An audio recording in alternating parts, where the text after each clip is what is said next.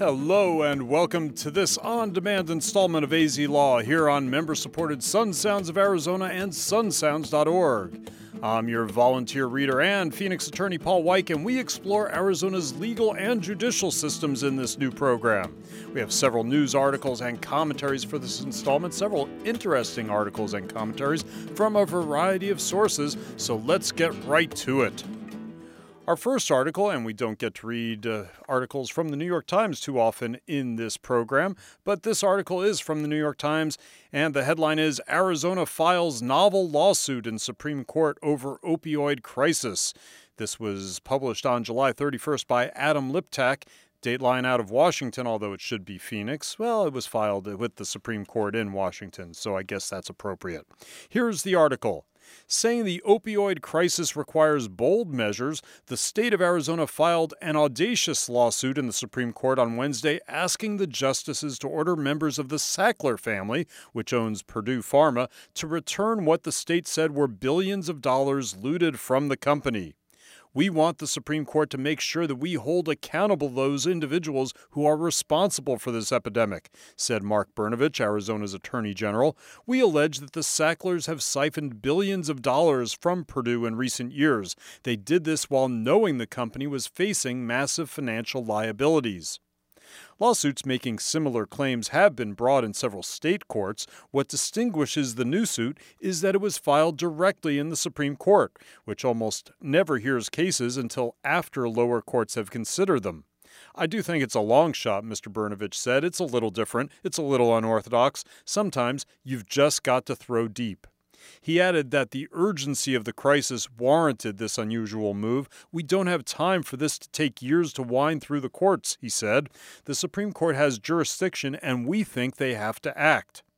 A spokesman for members of the Sackler family called the accusations in the new lawsuit inconsistent with the factual record and said the family will vigorously defend against them. A lawyer for Purdue, which makes the opioid OxyContin, did not respond to requests for comment. In papers filed in the Supreme Court, lawyers for Arizona wrote that the opioid crisis had contributed to hundreds of thousands of deaths in the last 2 decades and had cost the United States economy more than $78 billion annually. Over the years, the lawyers wrote, Purdue earned more than $30 billion from sales of OxyContin. Between 2008 and 2016, Purdue transferred more than $4 billion to the Sacklers, according to the new lawsuit.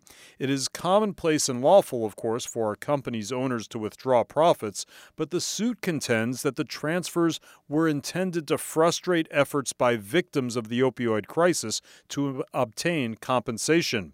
These transfers, the suit said, all took place at times when company officials, including the Sacklers, were keenly aware that Purdue was facing massive financial liabilities and that these transfers could prevent it from satisfying eventual judgments.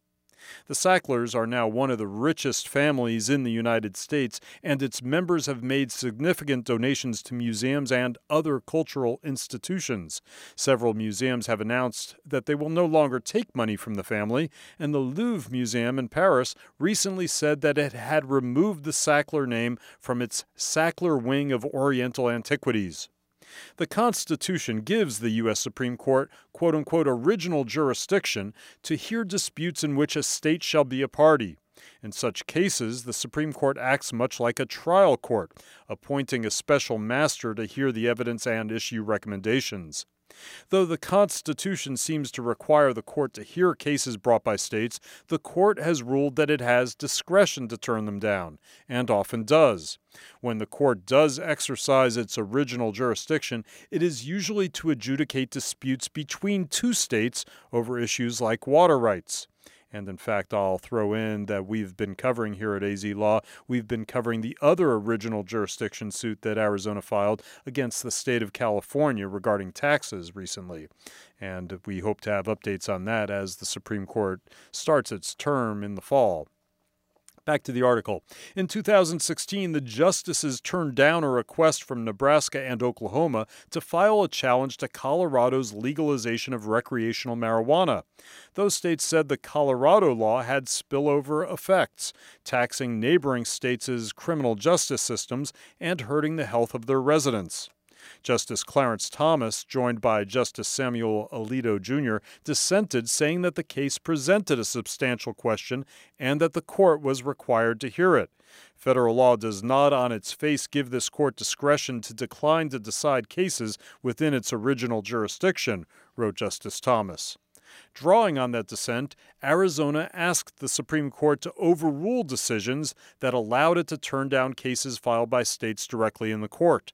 Failing that, Arizona asked the court to allow it to sue in the Supreme Court as a matter of discretion. Absent resolution in a single forum, the state's lawyers wrote, these disputes will be fought over and over in nearly every state in the nation. This is likely to take years, lead to inconsistent judgments, and create an inequitable distribution of money damages. William Consovoy, one of Arizona's lawyers, said there was no time to waste. The urgency is a big deal here, he said. It is very important that we get this resolved expeditiously, and that is one of the key reasons why the Supreme Court is the right place to do this and to do this now. Mr. Consovoy is also representing President Trump in legal clashes with House Democrats seeking his tax returns and business records. Arizona's lawsuit is based on the Uniform Fraudulent Transfer Act, which has been adopted in most states and forbids companies from making some kinds of transfers of assets when they are insolvent or likely to run out of money in order to pay creditors.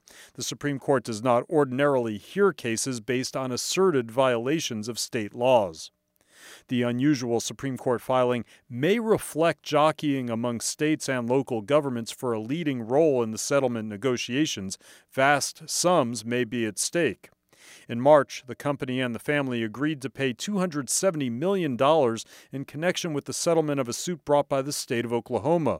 In October, Judge Dan Aaron Polster of the Federal District Court in Cleveland is scheduled to preside over trials in a test case, even as he seeks to resolve some 2,000 federal lawsuits brought by cities, counties, and Native American tribes against the key players in the opioid crisis. And that article was published on July 31st by Adam Liptak in the New York Times. Arizona files novel lawsuit in Supreme Court over opioid crisis. And we have here at AZ Law, we have that complaint pulled up and printed out. Let's just read the two-paragraph nature of the action. This is the summary of the case at the beginning of this filing by Arizona, and it gives a good summary. Defendants Richard Sackler, Teresa, Kathy, Jonathan, Mortimer, Beverly, David, and Eileen Sackler left court, otherwise known as the Sacklers, for decades owned and controlled the Purdue Frederick Company, also Purdue Pharma Inc., and Purdue Pharma LP, collectively known as Purdue. The Sacklers and Purdue have made billions of dollars off the promotion and sale of opioids, fueling a crisis with devastating effects in Arizona and the nation. The Sacklers and Purdue reaped profits through misleading marketing tactics that were barred by a 2007 consent judgment, that Purdue entered with the state of Arizona. The state is seeking civil penalties and other relief for violation of that consent judgment in a pending case before Pima County Superior Court.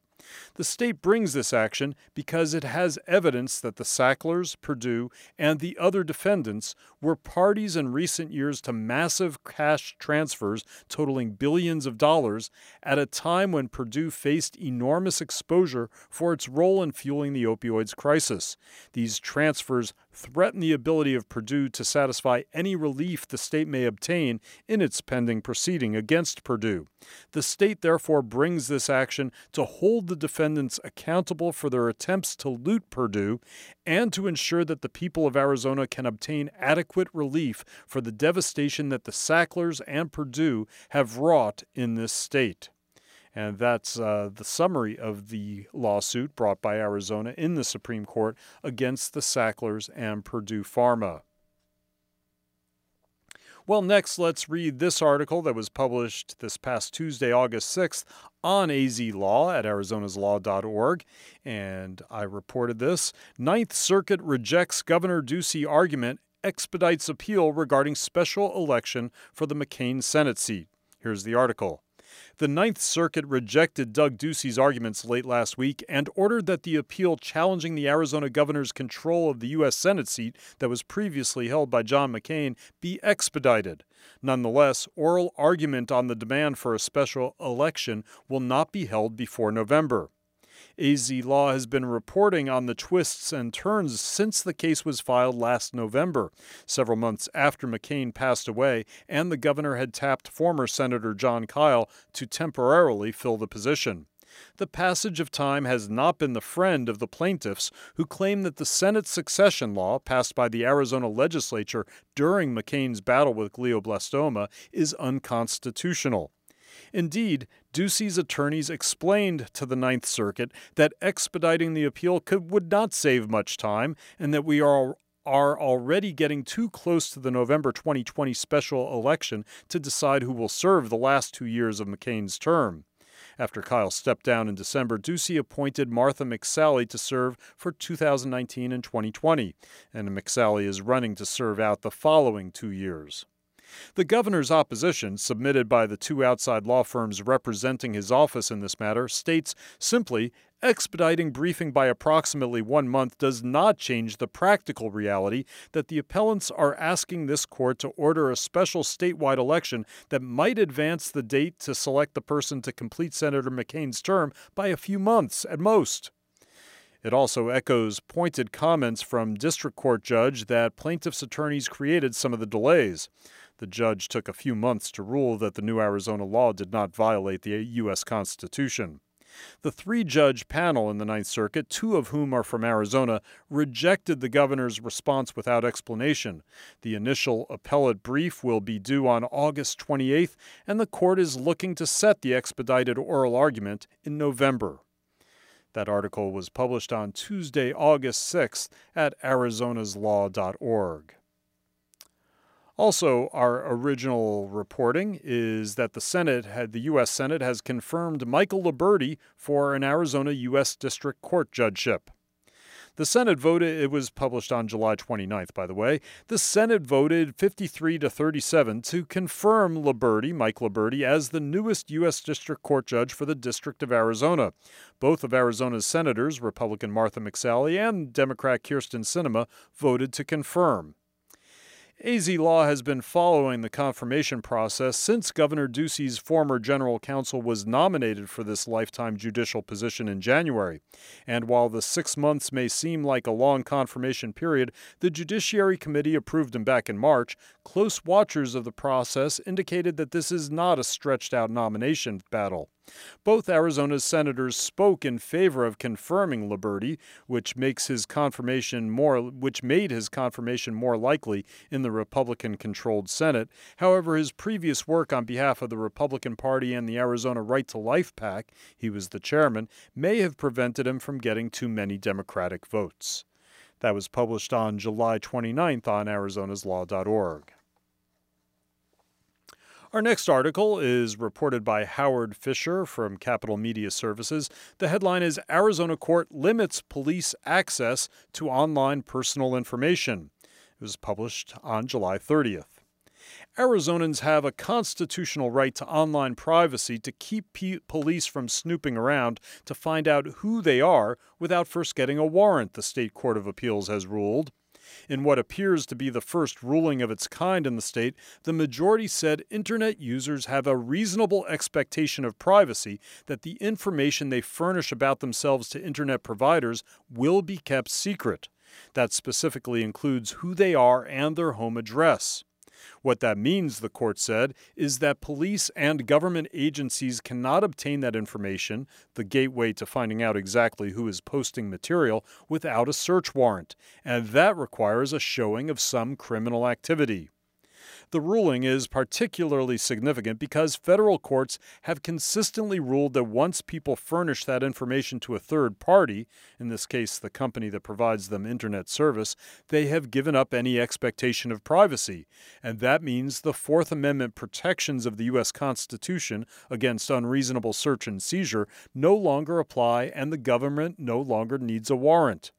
But appellate judge Carl Epich, writing for the court, said that argument won't wash in Arizona, and the key is Arizona's state constitution. No person shall be disturbed in his private affairs or his home invaded without authority of law, that provision reads. By contrast, the U.S. Constitution has no specific right of privacy.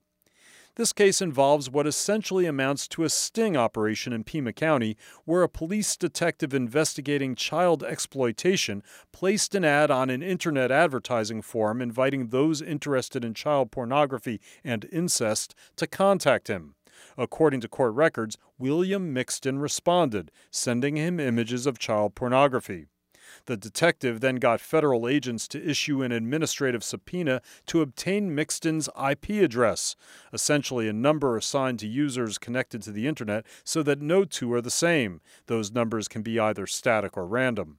With the IP address, the detective was able to identify Mixton's internet provider, which in turn led to his street address. At that point, with a search warrant, police seized computers with images of child pornography.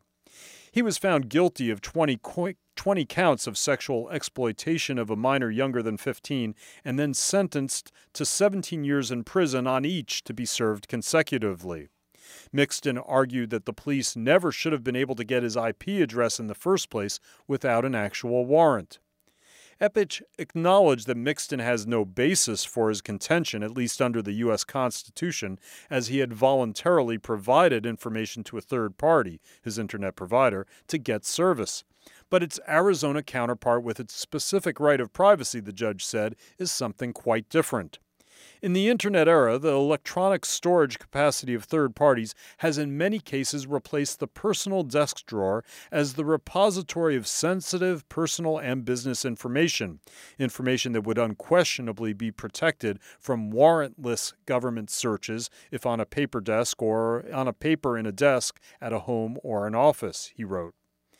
The judge wrote further, the third-party doctrine allows the government a peek at this information in a way that is the 21st century equivalent of a trip through a home to see what books and magazines the residents read, who they correspond with or call, and who they transact with and the nature of those transactions, the judge said.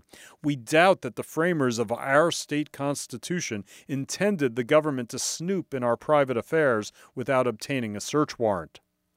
Briarcliffs specifically rejected arguments by prosecutors that Internet users give up their expectation of privacy because they voluntarily reveal their identity to get service. The user provides the information for the limited purpose of obtaining service, he wrote. It is entirely reasonable for the user to expect the provider not to exceed that purpose by revealing the user's identity to authorities in a way that connects it to his or her activities on the Internet. Epich warned against giving such broad power, said it effectively would give the government unfettered ability to learn the identity behind anonymous speech, even without any showing or even suspicion of unlawful activity. And the implications, he said, are broader than that. The right of free association, for example, is hollow when the government can identify an association's members through subscriber information matched with particular Internet activity. To allow the government to obtain without a warrant information showing who a person communicates with and what websites he or she visits may reveal a person's associations and therefore intrude on a person's right to privacy in those associations. Judge Philip Espinoza, in his dissent, said he does not read the state constitutional protections so broadly. On one hand, he acknowledged the vast amount of data being generated through electronics, with everything from cell phones, electronic tablets, smartwatches, and even modern automobiles all subject to pervasive tracking cookies. Much of the resulting information is and should be constitutionally protected, he wrote, but he said information like an IP number should not have constitutional protection any more than, for example, a personal telephone number. Anyway, Espinoza said, none of what he called the parade of potential horribles cited by Epich is at issue here. Instead, he said, the information was legitimately sought by law enforcement solely to reveal the source of suspected child pornography distribution. And Espinoza said he finds no First Amendment protections at issue, saying that this case involves criminally perverted speech which is not constitutionally protected. As it turns out, the appellate court upheld Mixton's conviction anyway because the police, in the end, eventually had a warrant. That article was from Howard Fisher of Capital Media Services. The headline, Arizona Court Limits Police Access to Online Personal Information. And we contacted the assistant public defender who argued this case in front of the Court of Appeals, and she gave us this explanation about the opinion and how she communicated it to fellow public defenders. Today, for the first time, an Arizona court, in this case Division I of the Court of Appeals, has held that Article 2, Section 8 of Arizona's Constitution grants broader protection than the Fourth Amendment outside the context of a physical invasion of a home. Specifically, Judges Epich and Eckerstrom hold that the federal third-party doctrine does not apply under the state constitution. Therefore, the police were required to obtain a warrant to obtain William Mixton's IP address and subsequently his name and address, and obtaining that information through a federal customs bureau subpoena was illegal. However, they did affirm Mixton's convictions and sentences, holding that the good faith exception to the warrant requirement applies under both the U.S. Fourth Amendment and Arizona's Constitution, since every federal court and only a few state courts have held that such information is not entitled to protection. The heart of the opinion was in paragraphs 27 through 33, and it blows me away to read such broad concern for personal privacy from an Arizona court. Similarly, stirring language appears in Eckerstrom's partial dissent, in which he argues that after U.S. v. Carpenter, the same protections should apply under the Fourth Amendment. Jensen also tells us that she would expect the Attorney General's office to ask the Arizona Supreme Court to revisit the privacy portion of this decision. The Attorney General's office has not commented publicly, and no appeal has yet been filed.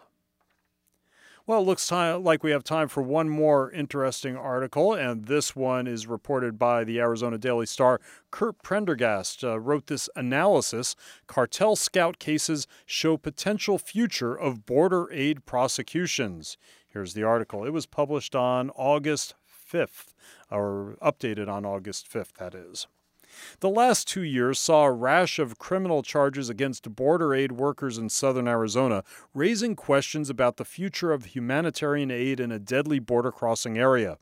A roadmap to that future may be found by looking back on how the U.S. Attorney's Office went after cartel scouts and then expanded their pursuit to the variety of roles needed to support the scouts, according to an analysis of cases and trends in U.S. District Court in Tucson by the Arizona Daily Star.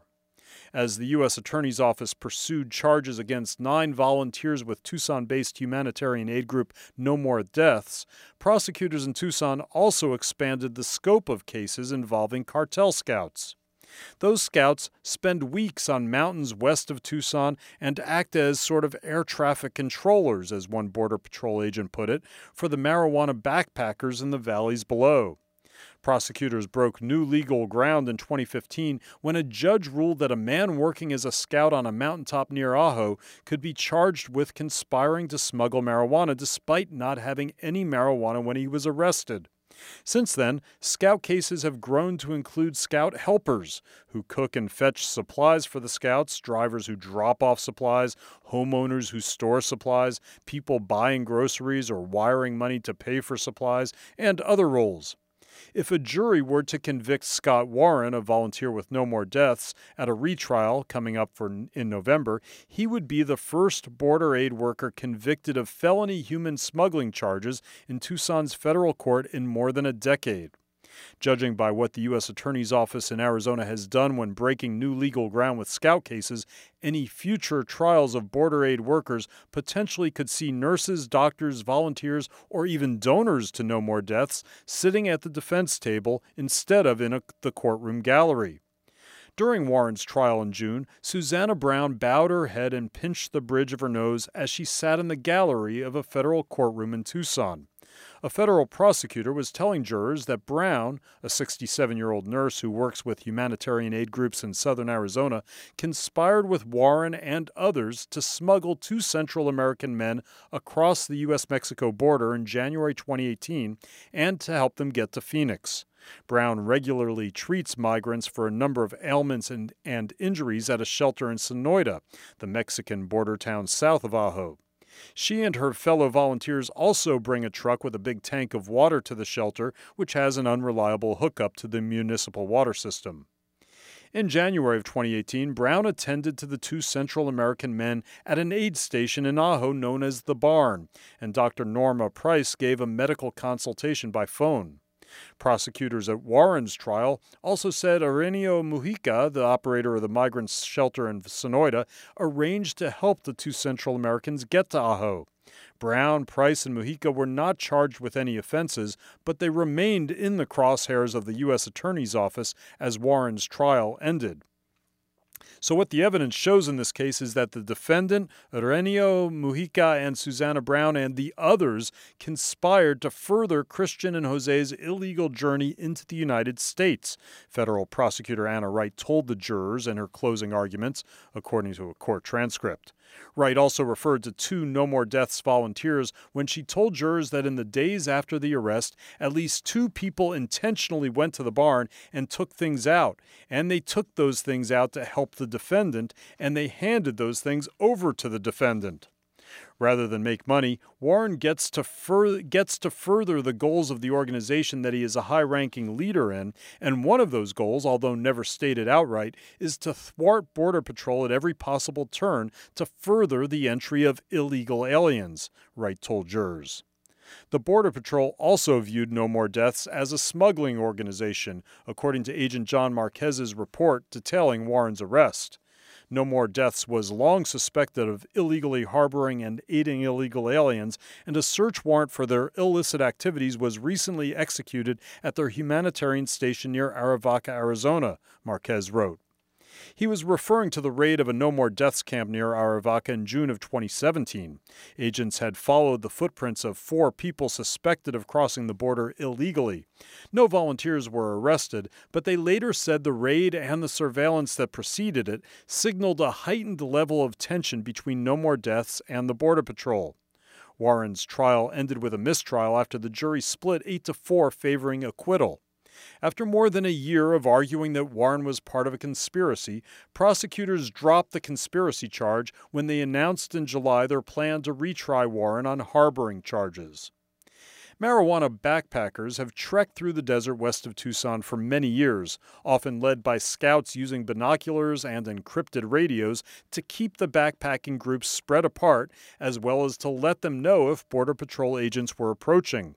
Until 2015, prosecutors would charge scouts only with crossing the border illegally, but a judge's ruling in Tucson's federal court in 2015, followed by 2 Ninth U.S. Circuit Court of Appeals decisions in 2017, opened the door for scouts to face conspiracy charges.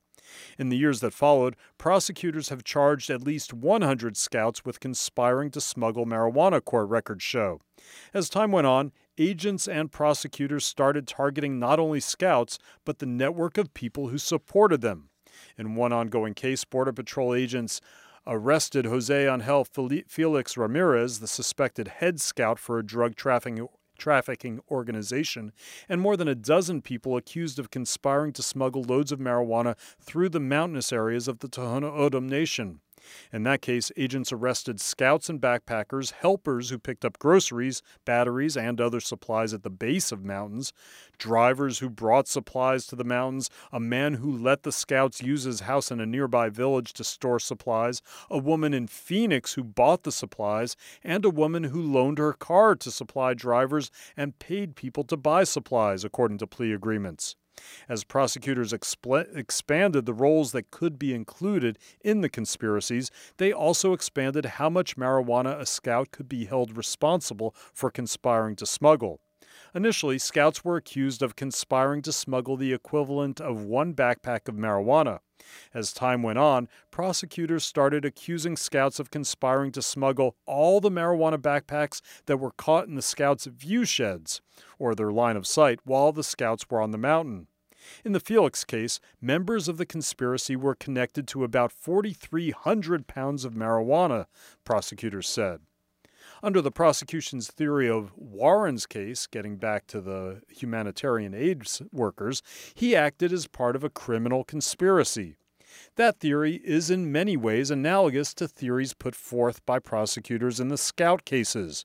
From that prosecutorial line of thinking, if an aid volunteer cooked for a migrant who came into an aid station from the desert, how different would that be from helpers cooking for Scouts on a mountaintop?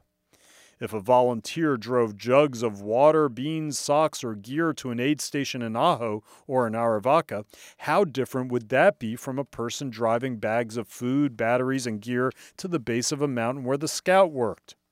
If a Tucson resident donated money to No More Deaths to buy the water and aid for migrants, how different would that be from the people in Phoenix buying supplies for the marijuana Scouts? If a volunteer said they had worked at an aid station for a week, could they be charged with aiding the illegal border crossings of however many migrants were caught in that area in the previous week? U.S. Attorney Michael Bailey, who took the position in May, declined to be interviewed but issued a statement to the Star. Those who want only to give water to the thirsty should be commended, Bailey said.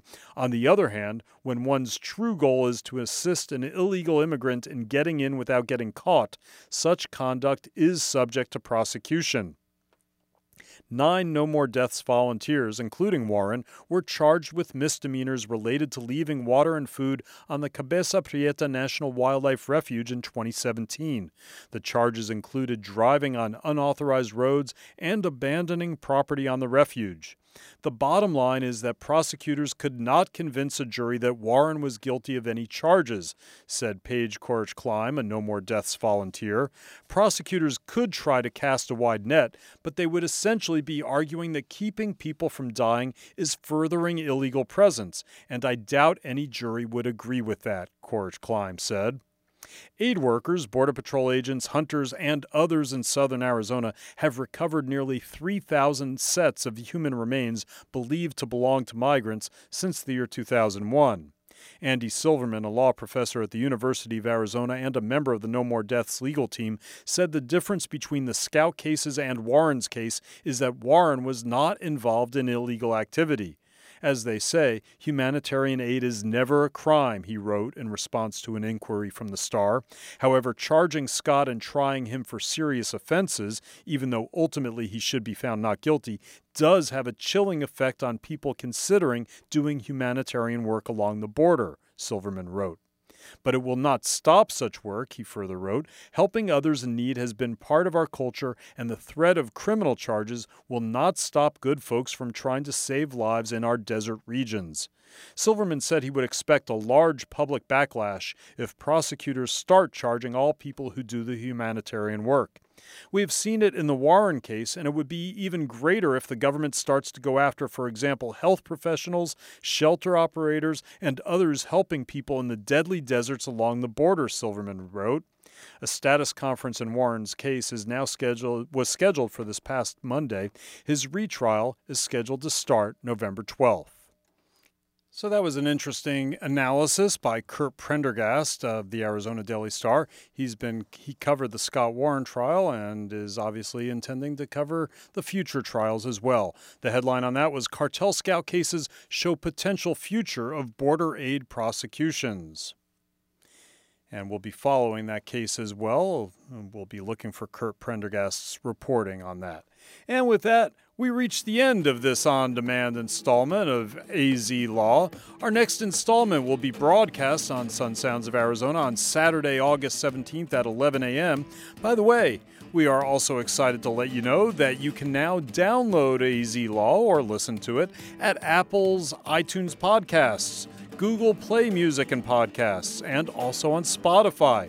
And of course, that's in addition to listening or downloading it at sunsounds.org and also at arizonaslaw.org. That's Arizona's Law without an apostrophe in there. So all those places. And of course, your comments and suggestions to make our program better are always welcome. Contact us at either info@sunsounds.org or paul.weich, W-E-I-C-H, .azlaw@gmail.com. So I'm your volunteer reader and Phoenix attorney Paul Weich, thanking you for tuning in and urging you to keep listening to member-supported Sun Sounds of Arizona.